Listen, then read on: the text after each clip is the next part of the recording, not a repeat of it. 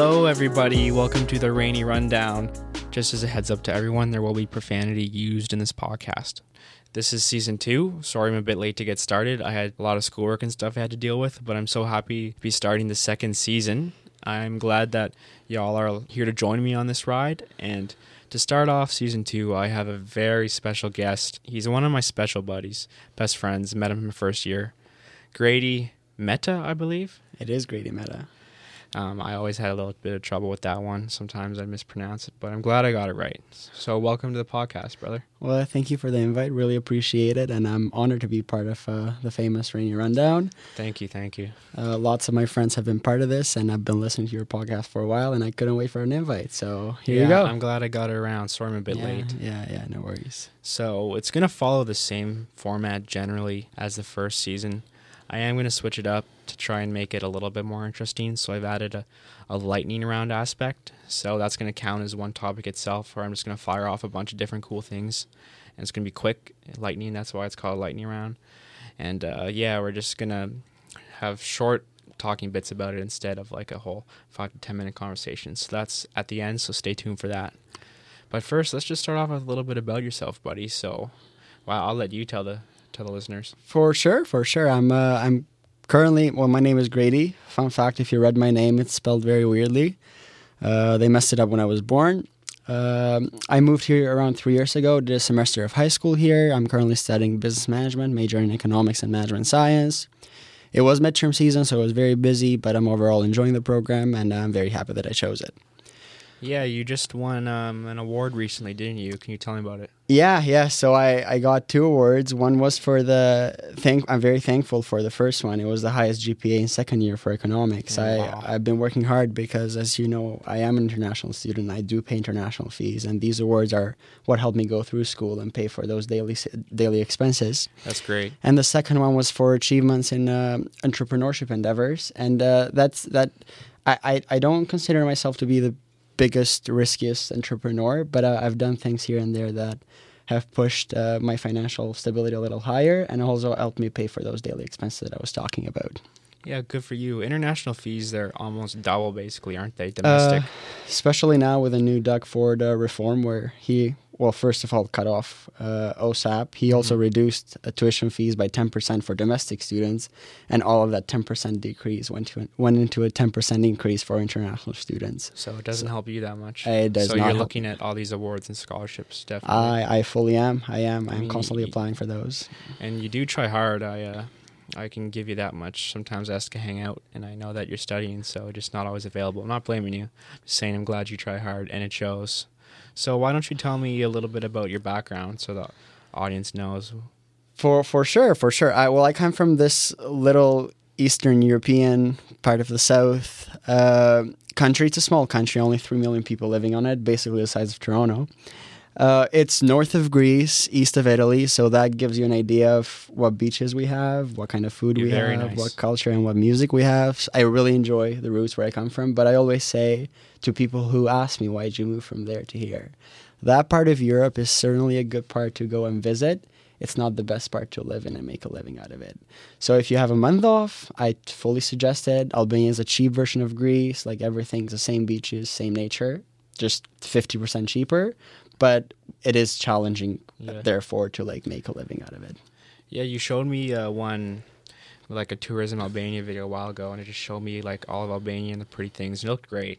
So that's definitely a good budget destination is what you're telling me. Good thing about it is that within a 2-hour drive, you can reach from the top of the mountain, which is 3,000 meters up in the air, to the beautiful Adriatic and Ion Seas, which have the blue crystal water and the rocky sand and the rocky beaches. So yeah, Përshëndetje to all my Albanian friends listening to this podcast.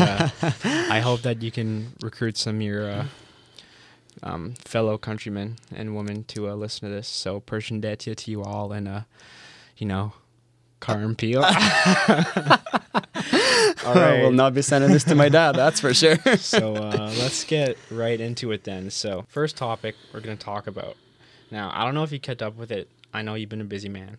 And this is regards to your own home country of Albania. This is basically, there's a protest going with the government, right? Have you heard about this at all or kept on along with it? I have, and it's only because I because of my side hustle back in Albania, my side business. Yeah. I keep up with my mom in regards to like political movements, financial differences, like what's happening day to day. So one of the topics of conversations in our phone calls day to day has been what's been happening with politics back there. Sure.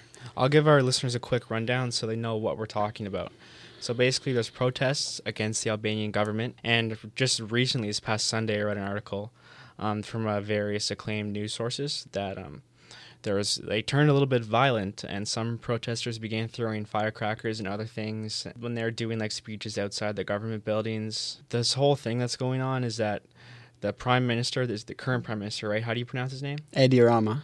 So there's allegations against him that he has links to organized crime and he's corrupt. Now, I'm not going to say anything because nothing's been proven, but that's basically what these people are protesting against, right? For sure, yeah. From what I told you before, once again, it is a great country to visit, and it's not a great country to live in, just because of these, once again, allegedly corrupt governments. And you can see this in mostly government funds that they're giving out and subsidies that they're giving out. They're literally giving money to their own people, to people that they know of, to people that they were university friends with. Yeah. If a new road needs to be fixed, they give money to the people that they know of, and half of that money gets stolen throughout the process. So it's these things that make the Albanian people stand up and make them want to leave their own country for the sake of literally having money to eat and to live in Albania, because these funds are going we don't know where. Yeah. So that's the main idea why people are standing up and saying, hey, we don't need no more of this. We need someone to change. We need something to change. Now, has this been a constant ongoing thing, not with just this current prime minister, but previous ones as well? I would say so, and it's mostly within the Eastern European post-communism countries. In the 90s, as you know, the Eastern world, with East Germany, they all fell. The communism wall fell, and all of these countries has been going through a transition period, trying to get back into place, just because the way the socialist government worked was totally different from what the democratic current one works. Yeah. So for these 25, 30 years of transition, it's been challenging to find the right people who do the right reforms to take the country into the right pace. And it's also these political parties changing from every 4 years that make it very hard for long-term and stable plans that are for the best of the country. Is that affecting, you think, Albania is a country in a way from like any tourism aspect? People are afraid to go. I know it's like not probably popular anyway for tourism because not a lot of people know about it, and maybe not a lot of people would read the news about it. So would it affect anything from a tourist standpoint, or if not, a standpoint from the current citizens living in Albania? A fun fact about what you just stated, I've been traveled all over Europe, and I've also traveled across Canada as well. In Europe, they know us for the corrupt government that we have, and Wow. they think badly of us because of that. But if they come into the country, they realize, oh my God, like this is an actual safe country with nice people and welcoming people. It's just a government that does bad reforms that negatively affect the current living. But here in North America, because as you said, they don't know much about the news, or they don't read all that far. When I mention Albania, most of the people are like, well, where is that? And when they look at it, it's like, oh my God, it's so beautiful. I want to come. I want to visit. Yeah. So overall, I would say in Europe, there is a misconception that it's not safe and it negatively affects the tourism. But here in North America, people are very welcomed and like opened to find more about it. Yeah. And I mean, I guess every country goes through anything. So Canada has as much bad shit on its own compared to so I mean, to each their own, right? Like, Yeah. And while we're on the topic of Albania, I want to specifically dive into Europe because I've been once. I wanted to go again. The amount of culture you get from each connecting country and all the countries in there, like one country to the next, the neighboring countries, so much different culture, right? Like you go from like the size of Canada, from Vancouver to like PEI and Nova Scotia. You could have so many different cultures and countries in between, right? In Europe, and the travel system's great, so cheap. Why can't we do that here, man? They just charge us out our ass here to like, you want to promote Canadian tourism, but it's so expensive to go anywhere. I might have an explanation for it. Canada being the second largest mass in the world, like right after Russia, it only has 36 million people. You know what 36 million people is? That's half of the population of Italy. Yeah. That little boot that you look in the map that you always mention, that's double the size of population of Canada. Wow. So there's not enough demand for flights, for other travel-like purposes, trains, to go to different places of Canada. That's why things are so expensive here. And I was watching a video yesterday. It's crazy how much money the government gives to Canadian airlines and U.S. airlines. They literally subsidize the airlines to fly to places that it wouldn't make sense for them to fly financially, just because they need to get like those 10, 15 people out of like the small cities. So that's something. So are you basically telling me that I'm more wrong to say that Canada like doesn't promote its own domestic tourism that well? It's just like we don't have the amount of people to like be able to make it cheaper. That is true. Canada, they try their best to promote tourism, and as you've seen, lots of people come from Asia to visit Vancouver mostly, but also the rest of Canada. Yeah. It's just the size, the widespread of it makes it very hard. Going back to Europe, as you were asking, once again, it's very easy for us to go around just because of the history. There's been big cities in Europe since like before Christ. There's been Rome, there's been Paris, there's been Athens, the ancient Greece, and all of these have made it possible for other communities to form around them. And that's how Europe grew as a continent, and different countries formed. And now, not longer than last year, I was able to literally take a weekend trip to Austria just because my cousin and I decided to do so. And I would say that it's generally much, much easier to travel across Europe than it's in Canada and North America in general. And I believe it is an experience to travel around Europe, and I believe someone would certainly must do it throughout their lifetime. It's just that we should remember that Europe in general, once again, not to have that misconception, it looks beautiful, it looks cultural, and it is cultural. It is much longer, it has much more attractions to visit, but it is harder to make a living out of it compared to North America. Exception are countries such as Switzerland, which are like financial desires, Luxembourg, Monaco, like those countries are an exception. But the majority of Europe, it's hard to make a living out of it. And once again, like Germany has been getting up on his feet, and like it's one of the most powerful countries in the world right now. The UK as well has like one of the lowest unemployment rates, going down to 3%. Yeah. But other than that, Spain, 19% unemployment rate. Greece literally went bankrupt 9 years ago, like the famous Greece that we know of. So Albania, all the Eastern European countries that go through different financial struggles. Like, it is a hard world to live in. It is a very beautiful world to travel in. Yeah. Wow, you're a stat machine. Is this all you learn? You learning this in class? Yeah, well, mostly not really. I just like follow European involvements because short term I want to stay here in Canada and get what I'm investing, but long term I would want to move back to Europe, if not Albania, some other country. So that's why I'm trying to establish connections here with companies that have bases in London, UK, or like in Switzerland. I'm glad you said that. I've always told people when the subjects come on hand that I want to move to Europe and live there eventually. Don't know where, don't know when. There's so many places you could go to. There's literally so many choices. That's definitely my plan for the future sometime. So when you going back home for Christmas, or when's the next time you're visiting Albania? I am traveling back December 16th. I am very excited. I'm meeting some of my friends that I haven't seen in 3 years because they moved for school as well.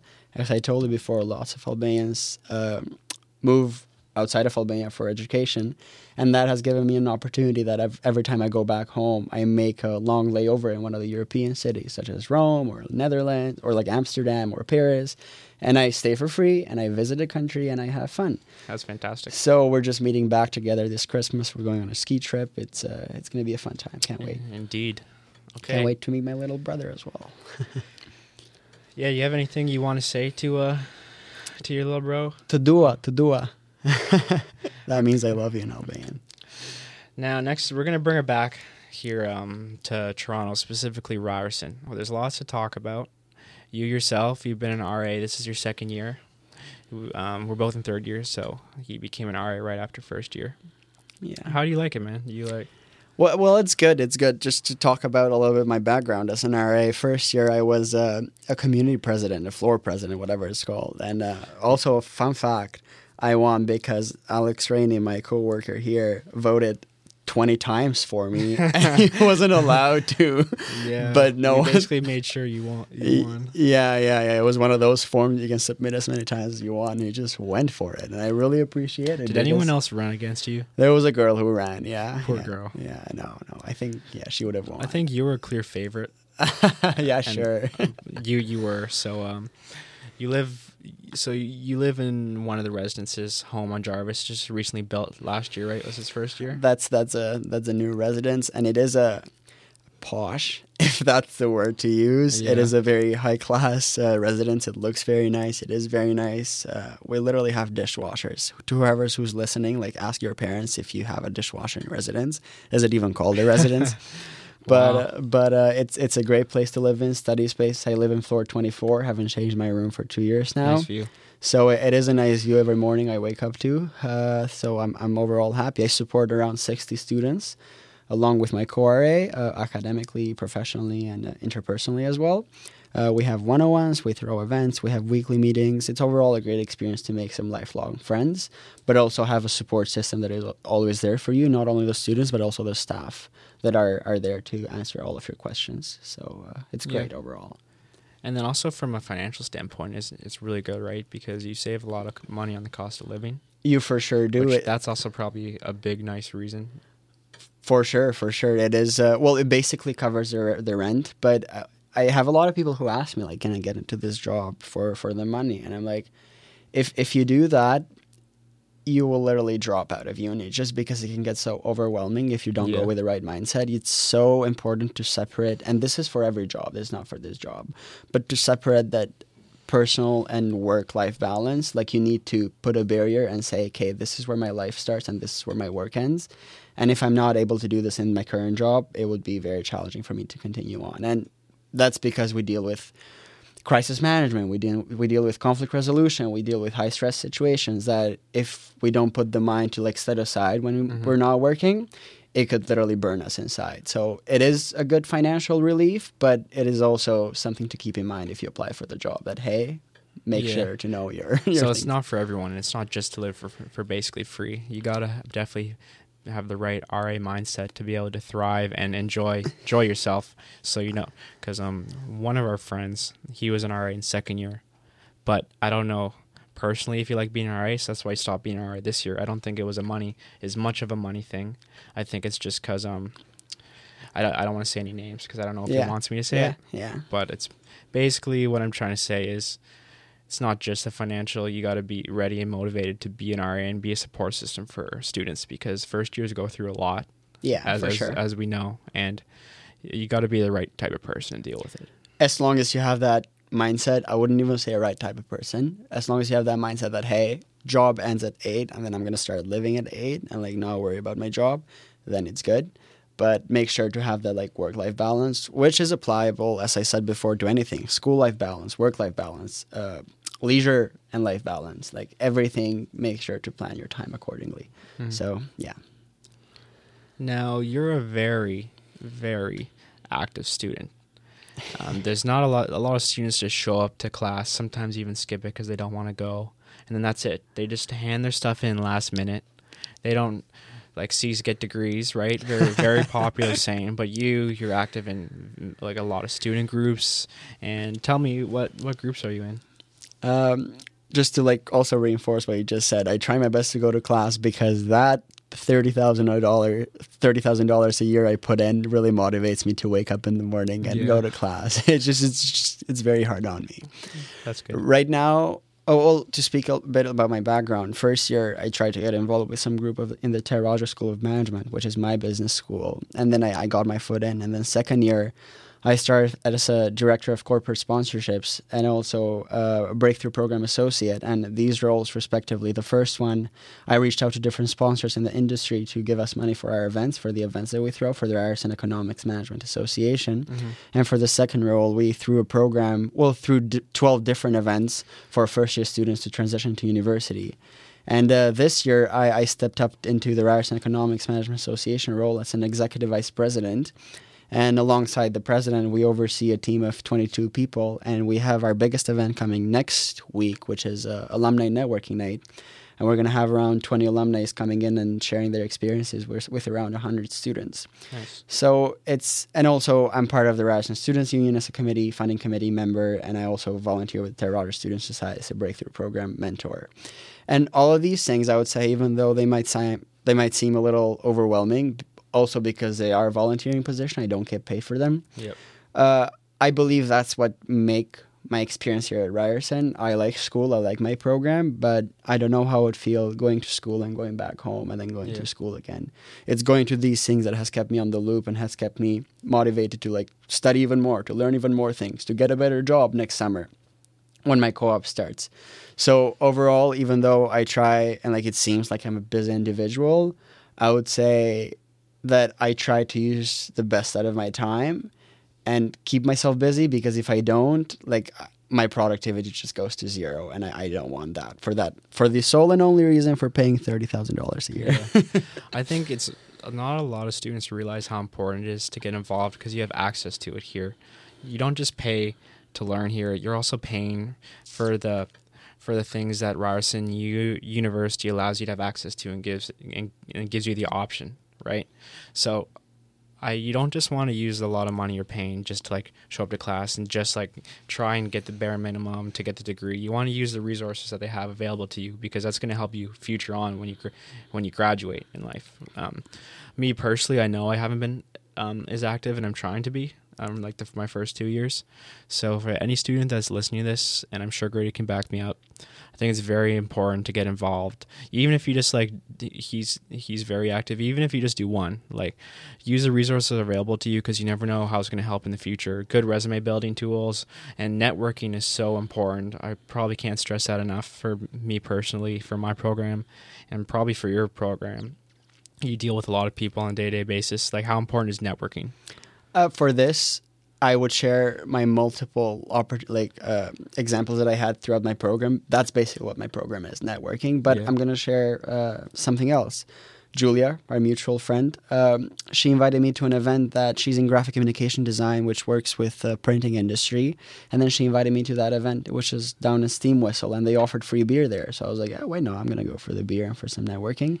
But it is not my industry. So I was just going to go there to listen and like just head out. But as I was spending time there, and then I motivated Julia to go and speak to some networkers and make sure to get some business cards, I was like, might as well just talk to some people. And I literally made connections in an industry that I never see myself working in. And they said, reach out to me if you need a job for the summer, or reach out to me if you have any other concerns, or if you want to buy a printer, or if you want to get in the business. And it's crazy how important these can get at times when you're out of school and you need a job and you don't have any connections, and you're like, oh my God, what should I do? Oh, let's reach out to that person that I have the business card to.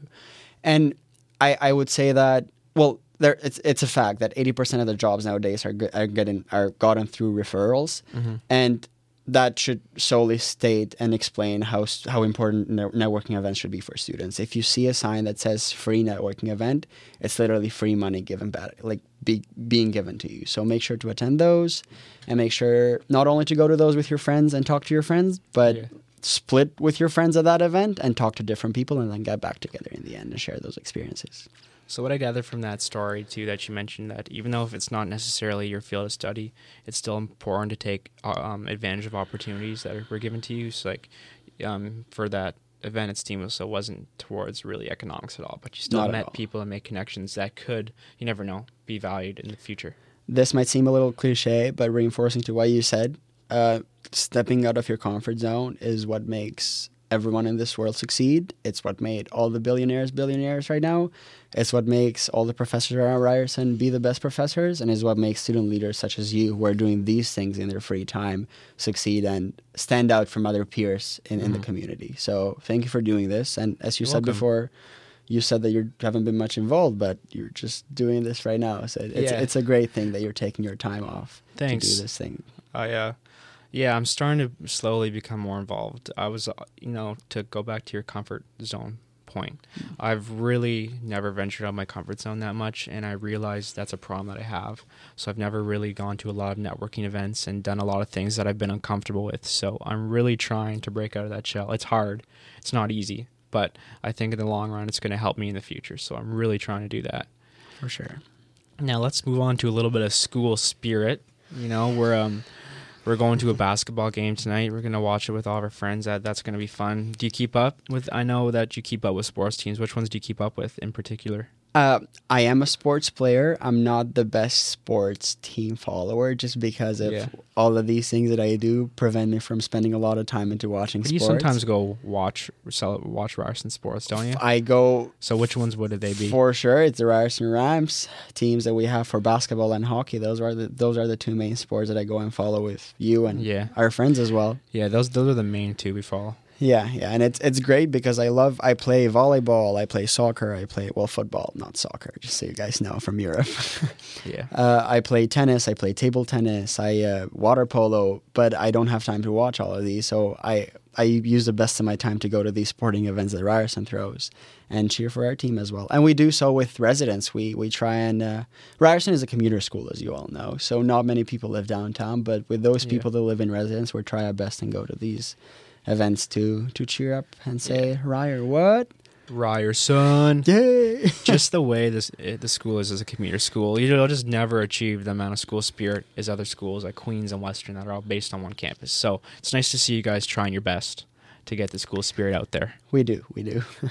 Now, I want to talk a little bit about the current happenings that specifically relate to Ryerson. So, seen student strikes. I have. Right, with all this forward government stuff going on. I've been kind of a bad student. I haven't followed it. I haven't gone to anything. And I've kind of just let it slip aside. Have you thought about it at all or looked into it?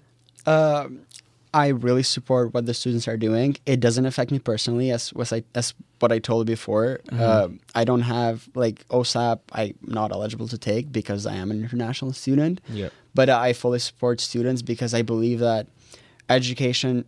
I don't believe that education should be completely free because comparing it with Europe, they have free education there, but the resources that are available here at Ryerson are completely different than resources that are available in schools in Europe. So I believe that funds going into the university are for the better of the students. I believe that should be cheaper, and I believe there should be an option to get OSAP or any financial liberation when it comes to studying, but not free. And there was a student strike this past Wednesday, and I saw that lots of profs canceled their lecture times as well in order to support these student strikes. And I believe it's a great cause because lots of students, especially in Toronto, are struggling to pay for school. And I believe that school is a necessity that everyone should be able to attend no matter the financial situation. And they shouldn't be stopped from factors such as, I don't have money this semester to pay for school. I don't have money to buy books. I can't pay for interest fee because I can't get a job right out of school. So I believe that the previous reforms should be set in place again. And I'm fully pro. I just haven't been following them because they don't affect me personally. Yeah, that's understandable. I do agree with everything you said. I don't know if all the schools across Ontario are striking. I believe most of them are. So it's great to see students get behind that. Now, Ryerson has a new up-and-coming law school. I believe they're taking applications I don't know when they're due, but for this upcoming September in 2020. The deadline passed. Do you know anything about that? Because I don't know where they're going to have the space, because Ryerson's already packed as it is. Have you heard anything about our law school? I have, because one of the majors that we have in the business management program is law and business. So I know that a lot of students that are in that major are going into the law school. Mm-hmm. I'm pretty sure that the deadline passed. It was November 2nd. I know that lots of people applied, and the advantage that the Ryerson Law School is going to have over other schools is that we're going to have almost a 10 grand discount compared to York, which is our direct competitor. Yep. I think York for law school is around 35 grand, and for Ryerson it's going to be around 22 grand, which is great. And let's not even talk about UFT because it's top high 60s or something like that. Yeah, wow.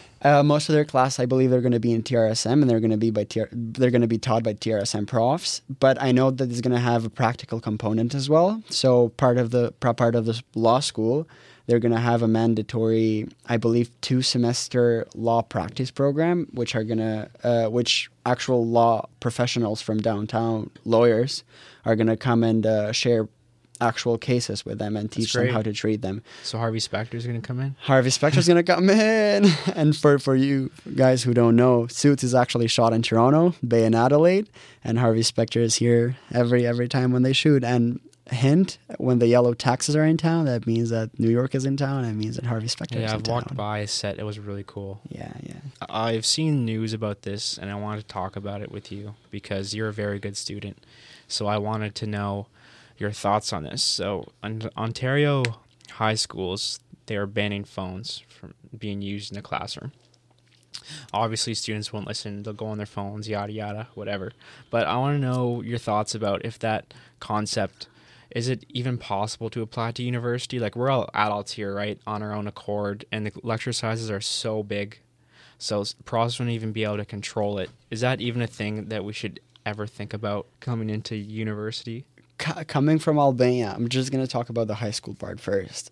Back in Albania, we're certainly not used to allowed to use cell phones in classes. And when I came here at first, I saw people in their high school classes literally with headphones on and listening to music during the prof talking. Yeah. And I was so surprised because phones are a distraction from the studies in any way, shape, or form. And if you have an urgent situation, keep it in your pocket. If it vibrates, look at it. And that's about it. That's my stand on it. No matter how good of a student I am, going into uni, I still look at my phone multiple times throughout class. And I say this with my full heart. I hope that cell phones were banned in uni because I know that lots of students literally are wasting money coming to class for nothing and just spending time on their phone. It can be stopped completely because people keep notes on their laptops and you can still get distracted on your laptop, but you go in through your Instagram, through your Snapchat on your phone, and it's totally a waste of time. If you came to school to listen to school, you can literally use that time to study. So when you go back home, you can scroll through Instagram and not have to study twice. Yeah. So I believe that phones should be banned. Attainable, I really doubt it, especially at this time, just because it's been so liberated up until this point, and it would just be a total major breakdown if schools certainly just ban cell phones. I don't, once again, as you said, classes are so big, the professors are not allowed. But I have had one class where the professor was like, if I see you on your phone and you're just scrolling in your phone, I'm kicking you out of here. And no one used their phone. It was a law class. And no one used their phone in that class. That's probably the best you could do. Would you, I don't know, can you actually disobey your prof in that regard, or does your prof have full blown authority to kick a student out? Can a student ever say no, I want to stay in this class? I believe, I can't speak for student conduct here at Ryerson, but I believe that they're not being a distraction for other students. They're not technically allowed to be kicked out of class, but if they are playing music or if you can hear sound coming out of their phone, or if it rings once or twice, the professor is allowed to kick them out of the class because they're distracting other students around. And even if you're watching something on your laptop that distracts the person behind you, even if it has no sound, I know that's also a reason for the professor to kick the student out. So you can, only if you're being a distraction. I mean, realistically, if they're on their phone anyway, they're not going to choose to argue with the prof and try and stay in class because they've been just wasting their time anyway. Yeah. So they'll just leave. You'd be surprised.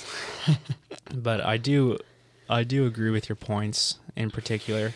I think that students shouldn't, and I do this too, so I'm kind of being a hypocrite. But same. But have time to do fun things outside of class. Use your class time. Do your homework, because if you just show up to class and don't do anything, then that's 3 hours of your time wasted, and then you got to spend more time after catching up. So it's just a huge waste of time. One of the things that I attribute my academic success on is that even though I use my phone, I try to minimize it as much as possible, and I try to get as much information as I can. And when I go home and I try to study, Brad and other friends that I have, they're like, oh my God, how do you get good marks without studying that much? Because I actually don't read that much. I'm I go to class and I pay attention to class. Well, I try my best to pay attention to class. Yeah. So I believe if all students tried that, you would see that school is actually not that hard. So not talking Agreed. about engineering or something, but now let's move on. So I'm a huge fan, as all my friends know, of Christmas and winter. Of course you are. A huge fan. If we had to get rid of a holiday, Halloween will be it. I'm sorry to anyone that severely disagrees with me, but that I'm solid with that stance. And the reason I'm bringing this up is because this week, today, we've experienced 0 and below degree weather. We got some snow yesterday. 'Tis the frickin' season, baby. Are you like winter and Christmas or what? one of the reasons I came to Canada is because I like winter. I like cold weather in general. I love skiing. As you've seen, we've been on 2 ski trips already and looking for a third one. Yeah, very exciting. Yeah. I generally like it. I hate the windy conditions. So that's one thing that I can't stand. Even today in the morning, it was -5 and it was fine. But today, like right now, it was -1. It was windy and I just couldn't stand it. It's that wind, eh? Yeah, it's that wind, man. So I overall enjoy winter if it was without the wind. So. Yeah. And I'm a huge lover of snow. Like, Christmas has to be white. Yeah. It's the whole feel. And I love the snow until about February and March. Okay. But you don't get a lot of it in Toronto anyways, or if you do, it doesn't specifically stay in the downtown core just because it's a whole concrete landscape. So that's what I do miss coming from a small town where once the snow comes and stays, you get it for 3 months. Yeah. Want me to share a fun story about skiing? Sure, let's do it.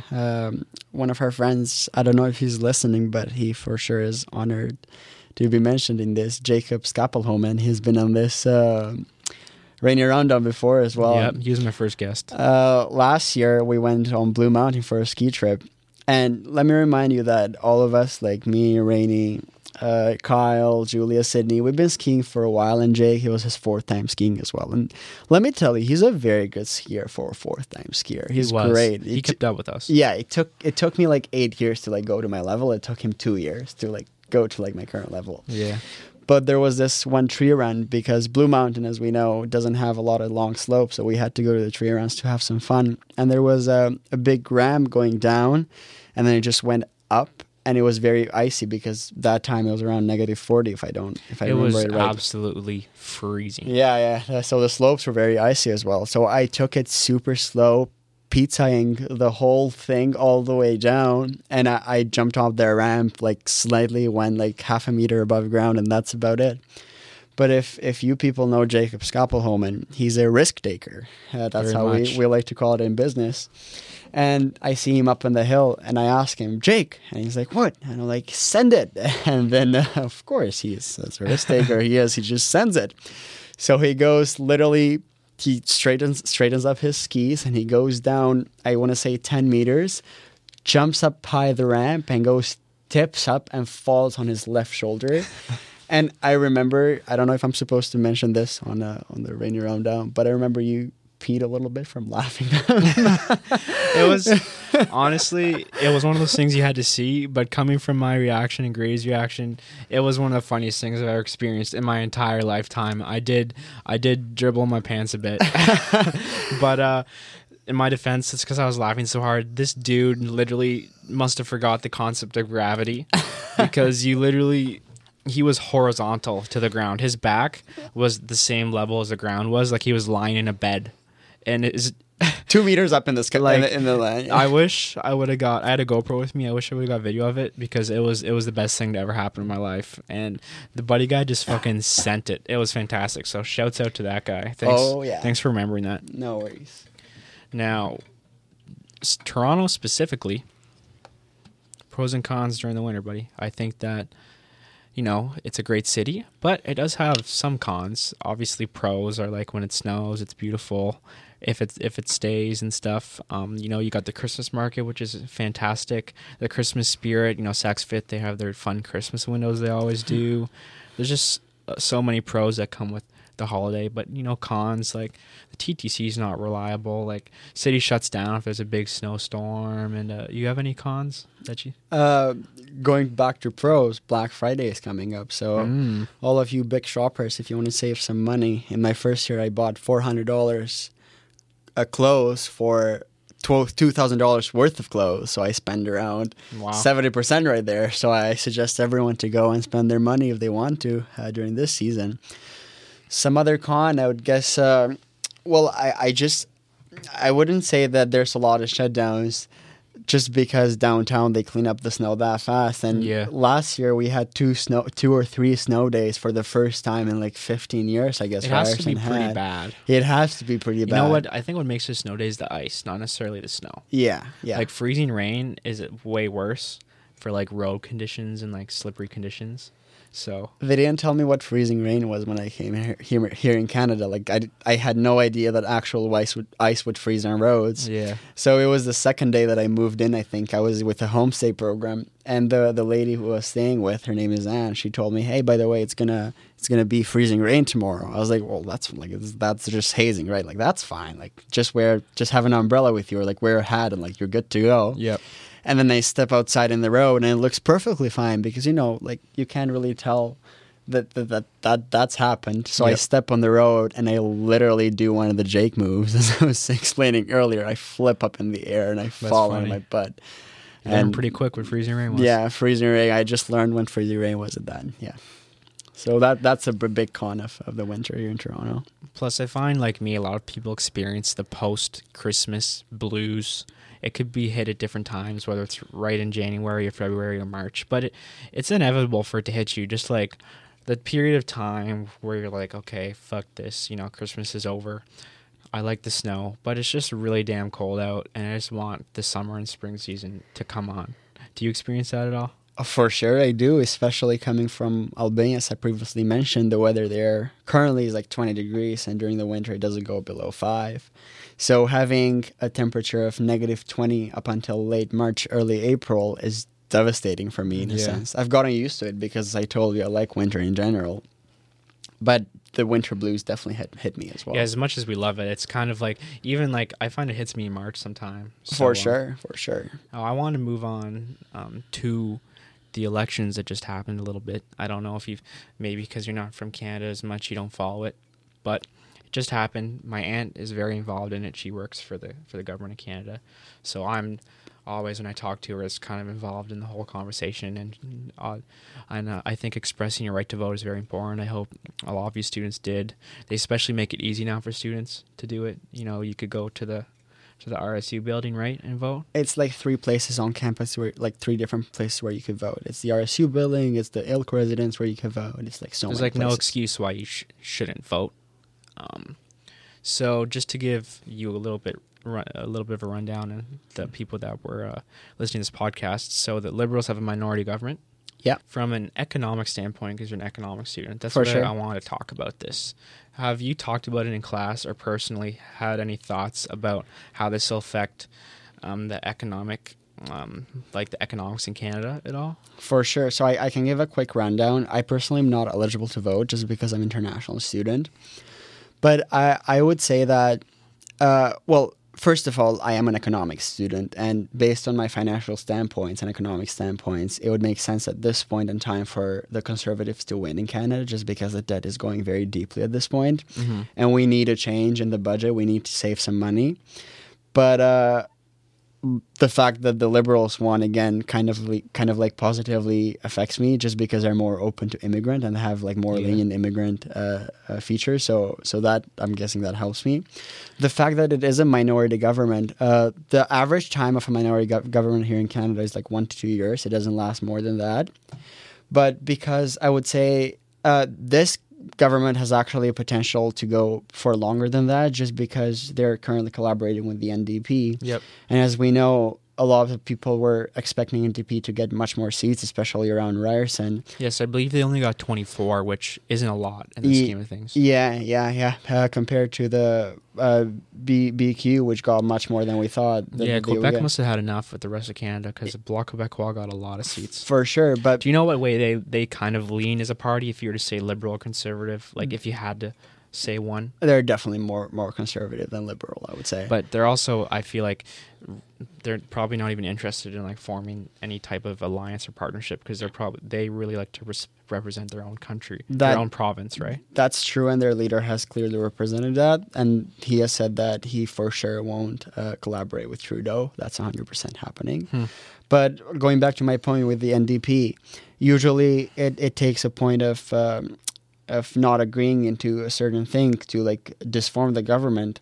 And I don't think the NDP has the financial standpoint at this moment in time to say no to the Liberals for anything they want, just because the NDP was expecting more seats and all of their sponsors were expecting more seats from the NDP, but because they didn't get as many, now if they go into a second election, which is close by, they won't have the current funds and like the the needed funds to go and advertise themselves further across Canada. Yeah. So I believe it's not in their best interest to go into a next election, and that's what I think. That's why I think this election, or this current Liberal government, might go for further on, not only 2 to 3 years. I was reading an article prior to this podcast, and then I was listening to a podcast. It's called Down to Business, so it's a weekly podcast from the Financial Post, and it's saying that there's a lot of uncertainty from an economic standpoint regarding, like, just in general, there's a lot of uncertainty with the Liberals, right? Like you mentioned, there's going to be a lot of spending and stuff, but they're also like, they're saying that businesses are less likely to invest when the ground they're working with is uncertain, things like that. Now, I'm not an economics student, so I could be talking out my ass, but this is what the podcast was saying. They were also mentioning about more spending, which is what you said. For sure, yeah. So if we just keep spending on spending, I guess, like, is that like what you think the Liberals are going to do? Just keep on spending and spending? Or you think that... I don't want to turn this into a politics podcast. I just want to like get your kind of opinion from an economics student. Going to a financial standpoint, I know that the current debt that we're paying, like the debt interest that we're paying yearly, equals the medical expense that Canada has. And that should mean a lot for you, just because Canada has a free-for-all health system. And that means that the government pays for all of these health services. Yep. And imagine the government paying for 36 million people and equal that to the interest fees that we pay. So if we lower our debt, that money that is going into interest fees can go possibly into better advancing education or better advancing the health system. So, but in order for us to lower this debt, it would mean that short term we'd have to cut some expenses that might decline the quality of living for like that short-term time. So that's basically the main difference in between Liberals and Conservatives. The Conservatives try to lower the budget, so the debt goes lower, so they pay less interest, and therefore we have more money to spend on other things long-term. But then the Liberals come and they say, okay, these people need help right now with this thing. We don't care about long-term in a sense, and we need to help that population currently. Yep. So it depends on what. It really depends on like what you're looking forward to and what's your current financial standpoint, like who do you support. Yeah.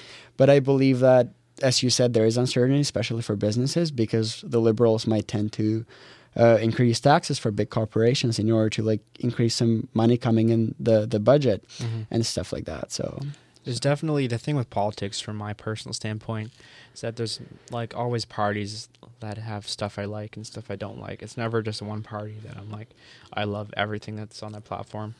So you always have like the whole country like love and hate. It doesn't matter who's in parliament. Like there's always lovers and haters. So it's just going to be a constant circle of like people. I'm glad the Conservatives in, or I hate that the Conservatives are in, like vice, same thing with the Liberals. So we're just always going to see that. It's just the way it is. For sure. You're going to have trade-offs here and there. You can't really do about them. Yeah. But I believe that this rotation is keeping Canada on a good track. And I believe that the more long-term plans we establish, the better it is for the country. And with the whole immigration standpoint, I believe that even if the Conservatives would win, Canada, with its current advancement, is still looking at around 200,000 people coming in every year to maintain its current growth. Yeah. So immigration will only grow from that standpoint. So I don't believe it's an issue for me as an immigrant, as someone who doesn't have their passport, to be getting a citizenship further down the road. Well, I've always been told to never talk about politics at the dinner table, so I decided to talk about it in a podcast instead. So now we're going into the last round, everybody. I'm glad that you stayed with us this long. It's been a great podcast, and basically I'm going to fire off at a couple things at you and just see where this conversation takes us. There's no goal of this conversation, just to fire off a bunch of quick little things that I think people will be interested in about. So first one, Toronto Wolfpack, our rugby team. You know much about them? I don't. So basically, very recent rugby team within the past couple of years. Super cool. They just signed this huge rugby guy called Sonny Bill Williams. Basically like best thing I can compare it to is a Kawhi-like signing for the Toronto Wolfpack. Okay. This guy's a legend. New Zealand All Blacks. They're like the best rugby team in the world. Okay. You've heard about them, right? I have. I've seen. Yeah. So he played for them. He just retired to them. He signed a 2-year, $9 million deal for the Wolfpack. The reason why they brought in this big guy is because the Wolfpack this past year won the current league they were in. Okay. So now they move into a new league called the Super League, the Rugby Super League, which is transatlantic. So that's in Europe, specifically the UK. Okay. And with that, they become the first transatlantic professional sports team. So for people that don't understand what that means, it's basically transatlantic. So the first sports team to play over in a professional setting from North America to a professional setting across the Atlantic in the Europe. So that's basically really cool that Toronto became the first, like the Wolfpack right now. It's not very known. It's a recent thing. Like, you think that's great for Toronto? I believe that is great for Toronto and Canada in general. This going back to the Raptors winning the championship last year, it gave Toronto such a big shout out internationally, but not only also down in the States. They know that we can actually win championships now. Yeah. And I believe that this will give Canada a boost, not only in the North American setting, but also in a transatlantic setting, as you said. It's going to be really great to be able to, like, if you're a rugby fan, now you can just go to Toronto and watch top-tier football because they're all coming here. We go over there to play, right? And then they'll come to the Wolfpack's arena to play. So if you're a rugby fan, you're going to watch top-notch rugby. For sure. And I was surprised when I first moved here because I didn't know that rugby was so big here. But there are actually a lot of fans, especially in Ryerson, that follow rugby in general as a sport. And with the topic of Toronto sports, you know, we've had a great, like, the city's been doing great from the previous years. So, like, the Raptors, as you see, the Blue Jays in like 2015, 2016, they were really hype. You know, even this year, the Toronto FC in the past, they've been to the championships the past 3 out of 4 years. Like, Toronto's just slowly becoming a dominant city, and I believe Toronto must be playing this upcoming weekend, I think, in the MLS finals. Aren't we proud of Toronto? We've been achieving so many things internationally as well, so I'm glad to be living in the city. Time to move on, because I guess the goal of this is to be quick. So next thing is Amber Alerts. I got one last night. Did you get it last night? I did. I got two. Basically, I think they're great. There's a lot of negative, people being negative about it, right? They're like, oh, I ruined my sleep. Like, shut up. You know, if it was your kid, or if you don't have children, if it was someone that you loved, you'd want, like, an Amber Alert to be set out. I am fully for the police finding these people who call in complaints regarding Amber Alerts, just because that, once again, when people aren't thinking about themselves, they get very naive and they're like, oh my God, this woke me up. But if you think about it just for a quick second, what if this was your little brother, or what if this was your kid? What would you do? You would really hope that this would wake up every single person in the country, so they would all look for them. And I believe it's been working in every single setting. It's been happening in the past couple of months. It has been tested. Mm-hmm. All the people have been found. Everyone has been good. So I believe it's working. It's functioning. People are getting being found alive. So I think the worst case, I think one of them, they were found dead, but that's not the Amber Alert's fault. It's still the idea behind it's great. Yeah. That was like in Brampton around before school ended. Yeah. But so then we're moving on to Joker. I know you haven't seen it, but I really wanted to mention this because I saw a stat today. I read an article saying that it was the most profitable comic book movie ever made. It only had a budget of $62.5 million, and it's so far generated just north of $1 billion, which is freaking crazy.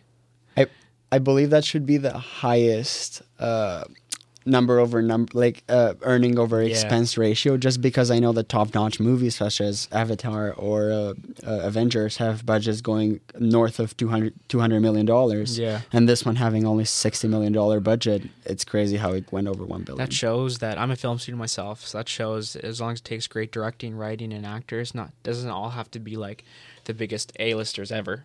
You get the right people for the right job, and you can create a freaking amazing movie. Like, I watched it, and it was fucking phenomenal. And obviously, it's all personal how you receive it, but the acting was incredible, and I loved how dark and depressing the story was. There's not enough films like that are actually true to like people's lives, that relate to humans' lives. A lot of this have fairy tale endings, which we all like, but I liked how dark and depressing it was. I heard from fellow friends that I was told that this movie talks about mental health in general, and it actually brings a good point on how we should put an emphasis on it and how important it is. Mm-hmm. And I believe it's one of the only mainstream movies out there that brings mental health as a main issue. And another fun fact that I just thought of at the moment, that this movie had a budget of $62 million. I think Robert Downey Jr. was paid $55 million just for Avengers. Holy. So that brings to the standpoint crazy. how much he got paid, and Yeah. it's literally one of the actors. So they did a great that's job with that crazy. much money. Yeah. Yeah, I mean, Endgame was still great. I'm an Iron Man fan for life. Yeah. So glad my boy got paid there. Yeah. You got a favorite Avengers? I don't. I like them all just enough because they all save each other, man. They all save each other. I liked Thanos as a villain too. He was cool. Okay. All right, moving on. Now Drake, got to talk about our homeboy, Toronto man, great rapper. Now he has moved into the cannabis industry. Now he's it's called More Life Growth Coach. It's funny. One of his albums is called More Life, and I mean it's just become legal obviously in 2018. Was it? Okay.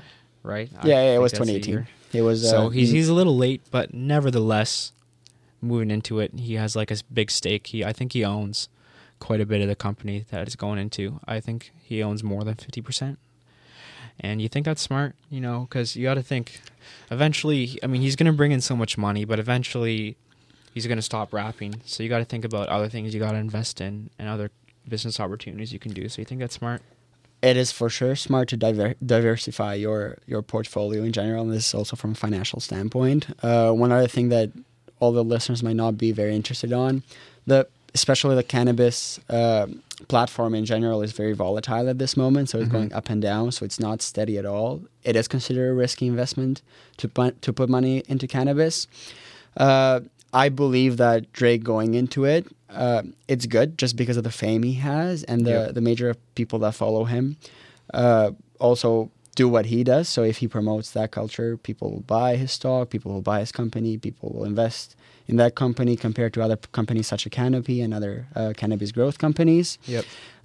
When it comes to whether cannabis was a good choice to be legalized here in Canada, I believe it sure was, just because people were smoking already quite enough. Indeed. And just having it regularized by the government and making sure that it's good and it's safe and people aren't dying from it, it's a good choice. And making sure to keep it away from younger people, such as 16, 17-year-old high schoolers, which it might negatively affect their brain growth. It's also a good choice. So I believe that they made a good job and a good decision to legalize it in general. Great. Well, everybody, that is the end of the podcast. Season 2, episode 1. It was great. Grady, thank you very much for being on the podcast. Thank you for the invite. Do you have anything you want to say to any of your friends? You have a warm winter, and please, all of my friends, Albanian Independence Day is coming by November 28th. So if you send me a message, I'll remember you for life. Great. You got anything Albanian to say to your Albanian friends? Mamungani shum. I'm not going to explain what this is. Whoever want to learn it, just look it up. Yep. Grady's been teaching me a bit in great language. Trying to learn it. It's pretty hard. Great learner. You are. Everyone, thank you so much for tuning in. This has been great. Grady, thank you. This is your host, Alex. To follow me, it's again Ranney on everything. What's your social media so I could give you a follow? It's Grady Meta. It's going to be a little hard, but shoot Ranney a message to ask for my spelling. His name's going to be in the title, so it's fine. Oh, my God. All right. We got to finish this up because we got some beer to drink, a game to watch. For sure. Can't wait. All right. Peace, everybody. Take care.